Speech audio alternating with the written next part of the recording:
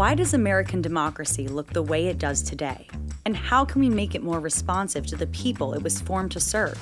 I'm Simone Leeper, and this is Democracy Decoded, a podcast where we examine our government and discuss innovative ideas that could lead to a stronger, more transparent, accountable, and inclusive democracy.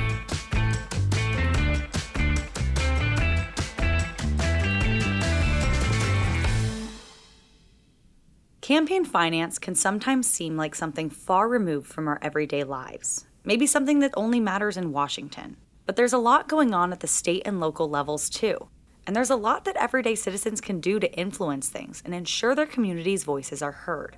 This week, we'll investigate two different campaign finance stories that played out in the Midwest that impacted everyday people. We'll talk to some folks who work to bring about change in their own communities and helped protect voters' right to know who is spending to influence their votes. The first story takes place in North Dakota and features a group affectionately known as the Badass Grandmas, who banded together to change some of the laws where they live, which were giving wealthy special interests an outsized voice in their communities. The second takes place in Wisconsin and delves into the web of secret spending, also known as dark money, that enabled a large corporation to avoid being held responsible for the lead poisoning of 173 children. Our guide for the first part of this episode is Erin Klopak, Senior Director of Campaign Finance at Campaign Legal Center. She was involved in working with the Badass Grandmas to help them pass a ballot initiative that would change some of the laws in their state. Campaign Legal Center, along with partner organizations including Represent Us and Voters' Right to Know, had already been working with the Grandmas, whose official name is North Dakotans for Public Integrity, when I joined CLC in the summer of 2018. And it was really exciting to get to come to CLC and work directly with a group of citizens who had organized themselves to bring about real change in their own state. They are a group of mostly retired North Dakotans, Republicans and Democrats, who were united in their frustration over corruption and lack of transparency and accountability in North Dakota politics, especially related to the influence of the oil and gas industry. And they came together because they'd had enough and decided that they wanted to do something about it. My name is Ellen Chaffee. I live in Bismarck, North Dakota, and I am a political independent. My name is Dina Butcher. I live in Bismarck, North Dakota. I have been a lifelong Republican since the first campaign I ever participated in was 1963. We are the Badass Grandmas because all of us are grandmothers. We're not doing this out of self-aggrandizement or intention of ever running for office. It's for our grandchildren, and that seemed to catch on. We did take some pushback because some people feel that Badass Grandmas is not a distinguished or prestigious enough title, a little racy maybe. I decided that there are two types of people in this world. There are the badass ones who go out and get things done, and there are the tight-ass ones who sort of hold things up. So let's back up a little bit.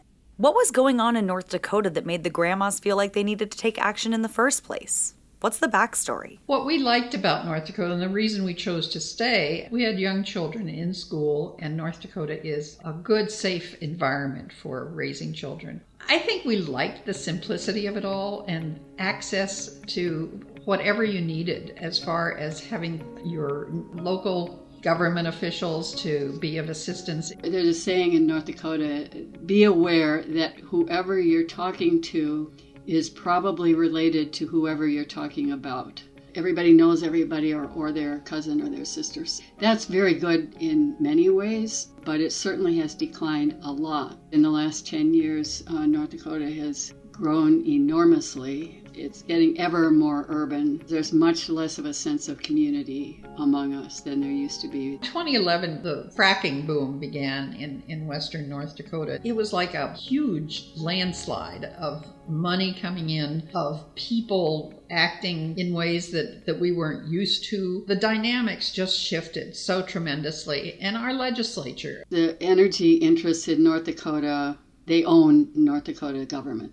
They absolutely own it. And how they bought it was with money and prestige and favors and gifts. I used to think that state government in North Dakota was as clean as it could get and really working for the citizens. But I completely disavow that opinion now. So the grandmas, they saw particularly the influence of oil and gas, where it seemed like they had control over government, and they were really frustrated and came together sort of informally and decided that they wanted to take matters into their own hands. We started having coffee with friends who had their own sad stories. And so we had many enjoyable grievance discussions, wallowing in our misery. And finally, one day somebody said, "Have you seen what they're doing in South Dakota? They have a ballot initiative." We suddenly realized that we might have recourse. We might be able to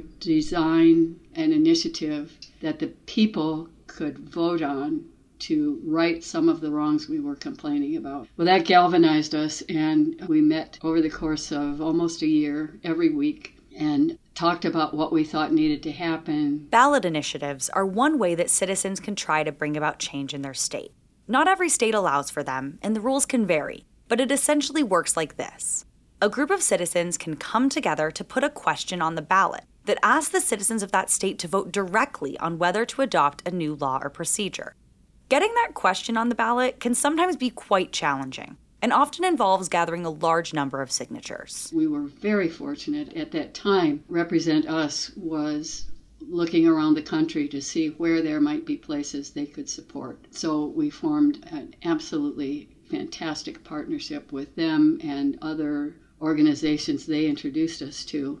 And through that work, we brought to the people of North Dakota an initiated measure that has since become Article 14 of the state constitution. It has three major parts. The first part is campaign finance transparency. The second part deals with a variety of conflict of interest issues. And the third part created the Ethics Commission. When I was asked to participate in having an ethics commission in North Dakota, I didn't even realize that we didn't have, that people weren't being tutored in what they could and could not accept from outside influencers. Although, as a public official, I don't think any of the good people who run for office so that they can have free meals. But once they get here, that became the standard, and it got so blatant that I would see when we were out to dinner, legislators would come in and they'd see a lobbyist and they would just pass their tab to that lobbyist. They wouldn't even ask. The ballot measure that the grandmas worked on in 2018, it was generally speaking, designed to increase transparency and reduce opportunities for corruption in North Dakota elections and government action. And what it did was establish a constitutional right to know the ultimate and true source of spending in North Dakota elections. It set limits on lobbying and also established rules about conflicts of interest, and it created a new state ethics commission. CLC lent our legal expertise to the initiative effort, and after it passed, we worked with the Badass Grandmas on efforts to ensure effective legislative implementation. One of the most glaring issues we flagged was the narrow scope of disclosure required under North Dakota law. The legislature created a massive loophole by requiring disclosure only for funds that are contributed solely to influence state elections. For example, someone could donate millions of dollars to a group spending money to influence North Dakota elections and shield the donation from disclosure by earmarking a tiny fraction of the donation for non-election expenses. Transparency in our elections is an issue that's being talked about a lot these days. So I asked Erin to explain a little bit more about why transparency is so crucial to our democratic institutions. So knowing the true sources of money spent to influence elections is crucially important. The idea of participating in the democratic process through representatives who we elect necessarily depends on access to information about the interests supporting those people seeking office, how much is being spent, and who is spending it. And without access to that information, our entire democratic process falls apart. In addition, as a result of the Citizens United case about 11 years ago, the opportunities for wealthy special interests and corporations to spend vast sums of money to influence our election is increasing exponentially. And the result of that is that it's all the more important to have access to information about who is behind that spending. Okay, that all makes sense. But one thing I'm wondering is if this is really a nonpartisan issue. The Badass Grandmas were able to form a nonpartisan group of citizens around their concerns. But I've seen instances of transparency being discussed as a partisan topic. Some people say increasing transparency could favor one party over the other. Increased transparency benefits voters, and it benefits our country. It does not benefit one party or the other. The right to vote, the right to have redress of ethics concerns, the right to know who's trying to influence your vote, those are all neutral party-wise. And in fact, we did some very sophisticated polling early on of several policies that we were considering for the amendment for the measure. And there wasn't a single policy that polled below 80% favor, and most of them were in the 90s. And to me, that's one of the big lessons of this whole activity is if we focus on the good things we all want, we can get something done. I found this whole story about the grandmas really inspiring. And it left me wondering, what could I, or anyone who cares about these issues, do to bring about change in our own communities? One of the very hopeful developments in recent years, and it seems to be growing, is citizen activism at the municipal and county levels, where there are avenues to just even have conversations, have a town hall meeting or whatever with the policymakers and express yourself, ask for changes. And we see this happening all over the country. So I'm really hopeful that the move to restore democracy will get a strong, solid push at the local and municipal level. And transparency is a great place to start. That's it for part 1 of this episode. In the second half, we'll travel to Wisconsin to uncover the web of secret spending, or dark money, and campaign contributions which enabled a large corporation to avoid being held responsible for the lead poisoning of 173 children. It's sometimes easy to forget, but the effectiveness of our campaign finance laws can have real consequences in people's lives. The laws can help make sure people know which wealthy special interests are spending money to try to influence their votes, or sometimes they can obscure the truth, making it more difficult for voters to be aware of campaign contributions and how those might be influencing politicians. This is exactly what happened in Wisconsin, where the laws enabled a large corporation to hide campaign contributions that effectively bought them immunity from lawsuits which have been filed against them by lead-poisoned children. Peter Earle is an attorney, now semi-retired, who worked on the issue of lead paint in Wisconsin for many years and knows this story intimately. I spoke with him to learn more about how he got involved and how secret spending, or dark money, came into play. I got involved with lead paint issues back in the mid to late 1970s. When I lived in Chicago, I was a community organizer, and I learned about lead poisoning and how horrible and devastating it was for little children. I then went to law school in 1985, but I was very interested in lead poisoning. That concern really nagged me, so I started looking into lead poisoning as an area of litigation. I had heard about lead paint causing health problems for children before, but Peter was able to explain more specifically how that happens and why it's such a devastating issue. Lead paint naturally deteriorates. It covers what we call impact surfaces, places where people open and shut windows, and the abrading of the surfaces creates a fine dust which settles often into the window wells or the floor immediately in front of the windows. And these little kids would just crawl around and do what little kids do all the time, the repetitive hand-to-mouth motion over and over and over again, and slowly but surely accumulate toxic levels of lead into their bloodstream.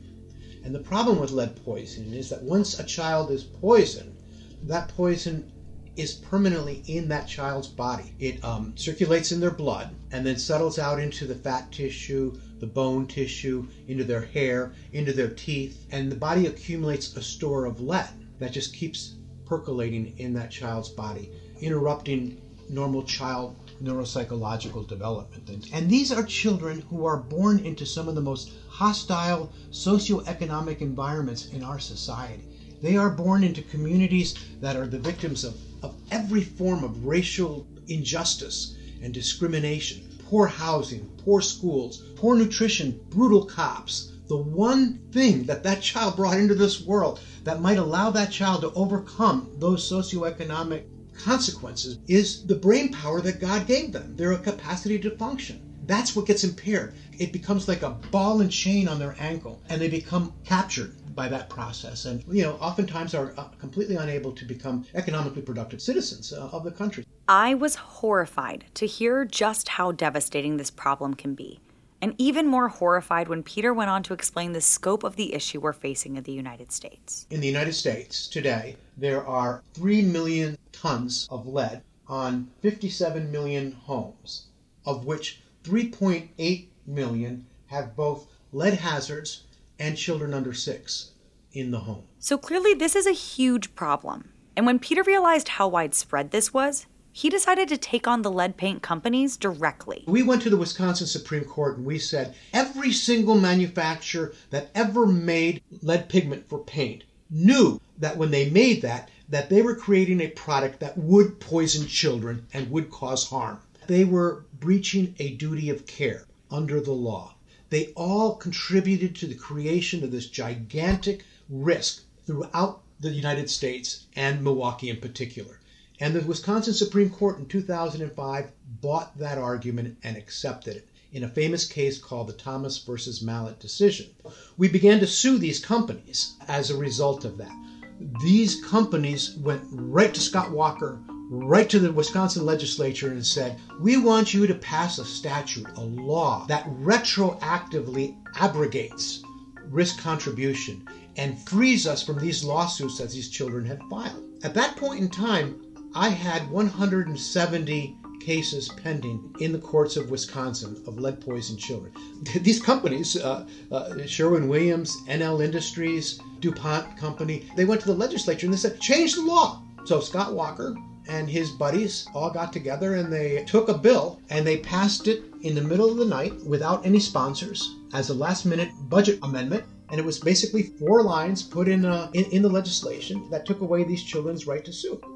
All that sounded awful enough to me. But years later, Peter discovered that there was a whole nother layer to what had occurred. One day, I was sitting at my desk working on these cases, and I got a phone call from a reporter from The Guardian saying, look what we found. And I was just, the words I used at the time, I was shaking with rage. I was completely astounded that unbeknownst to me, unbeknownst to my clients, unbeknownst to any of the citizens of the state of Wisconsin, the voters, the politicians, the Republican politicians of Wisconsin, were in cahoots with these corporations for money in order to change the law to their benefit. They paid $750,000 under the table to get precise language in a statute that freed them. And I said, wait a second, how can you change the rules of the game in the middle of the game in the United States of America?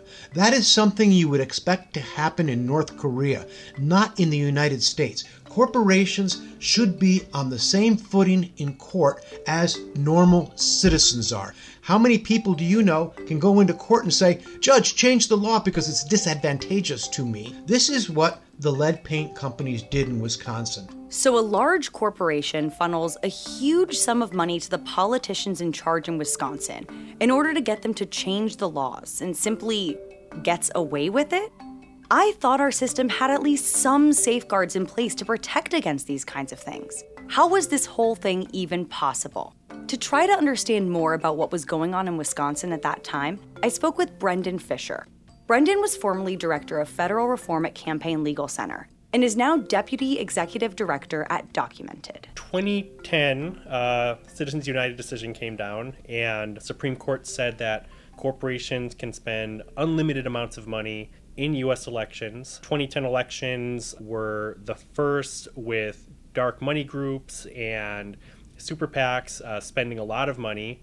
And in 2010, Scott Walker was elected governor of Wisconsin, and Republicans took control of the legislature. And Walker and legislative Republicans were swept into office with a significant amount of dark money spending. Wisconsin voters around 2011 began the process of trying to recall Walker and recall legislative Republicans, and it became a big fight. And it was through the course of those recall elections that Walker began to not only raise money for his own campaign, but what we learned later is that he was also raising money for a dark money group called Wisconsin Club for Growth, which was controlled by his campaign manager. So Walker, under Wisconsin law, could accept unlimited amounts of money for his own gubernatorial campaign, but all of those donations would have to be publicly disclosed. Wisconsin Club for Growth offered donors a way to not only write unlimited checks to support Walker, but to have their name remain secret. We later discovered a number of wealthy donors had given money to Walker's dark money group, including Donald Trump, and also including NL Industries, formerly known as National Lead Industries, which was one of the companies facing liability in these lawsuits from Wisconsin children. I asked Brendan to explain a little further exactly what he meant when he was referring to dark money. Dark money is political spending whose source is not publicly known. A contribution to a candidate or a PAC is going to be disclosed. You're going to know who provided that money. But a contribution to a dark money group is secret. So when you see millions of dollars in spending from a group like Wisconsin Club for Growth, you don't know where the money ultimately came from. But dark money is really only secret when it comes to the public's knowledge. Very often, the beneficiaries of dark money spending know where the money came from. So in Wisconsin, Scott Walker knew that NL Industries and its CEO had given $750,000 to his dark money group, but the public did not. This seems like a really huge problem. What's being done about all this dark money? In 2019, congressional Democrats introduced H.R. 1, the For the People Act, which among other things had a number of provisions to end dark money, to strengthen federal law's transparency requirements. And Peter Earle testified in favor of those disclosure provisions. I'm here to tell you the true story about how a Texas billionaire CEO secretly gave $750,000 to a dark money group in exchange for legislation that would retroactively block 173 severely lead-poisoned children from holding the company accountable. It is a sad day for our democracy when a rich and powerful corporate CEO can deprive innocent victims of lead poisoning their day in court just because he could afford to secretly donate huge sums of money to greedy and ruthless politicians. Unsurprisingly, the American people support solutions that would ensure more transparency in our political system. 83% of voters support publicly disclosing political contributions, and 63% of all likely voters supported the recent Freedom to Vote John Lewis Act, which would have dramatically improved transparency. But so far, in both the current Congress and the previous one, politicians have not followed the expressed desires of the public, and they've blocked these solutions, most recently in January 2022. If nothing is done about it, the failure of politicians in Congress to act on dark money will result in more corruption that impacts our everyday lives. Dark money has an impact on real people. Campaign finance and whether contributions are disclosed or not disclosed can sometimes seem technical, but dark money has an impact on all of our lives. In Wisconsin, dark money bought a powerful corporation and its CEO immunity from lawsuits filed by children that the company had poisoned. You know, Wisconsin voters in 2011 and 2012 had no idea that Walker and legislative Republicans were being elected with 6 or 7 figures in secret backing from lead paint companies and out-of-state mining companies. And they might have judged the messages coming from Wisconsin Club for Growth differently if they had known about the true sources of those contributions. Voters have a right to know. So what laws actually are in place to protect the interests of voters in such matters? On our next episode, we'll dig deeper into the regulation of our campaign finance system. Who's responsible for enforcing the laws we do have? And are they even doing their job? How up to date are the laws on the books? And what happens when bad actors are able to exploit the loopholes within them? We'll expose some of the cracks in the system and explore why they haven't yet been resolved. Special thanks to Aaron Klopak, Ellen Chaffee, Dina Butcher, Peter Earle, and Brendan Fisher for appearing in this episode. You can find additional background information on the topics discussed in the show notes, along with a full transcript of the show. This podcast was produced and written by Casey Atkins and Brendan Quinn, with additional script writing by Brian Dewan. It was edited by Parker Podcasting and narrated by me, Simone Leeper. Democracy Decoded is a production of Campaign Legal Center, a nonpartisan nonprofit organization which advances democracy through law at the federal, state, and local levels, fighting for every American's right to responsive government and a fair opportunity to participate in and affect the democratic process.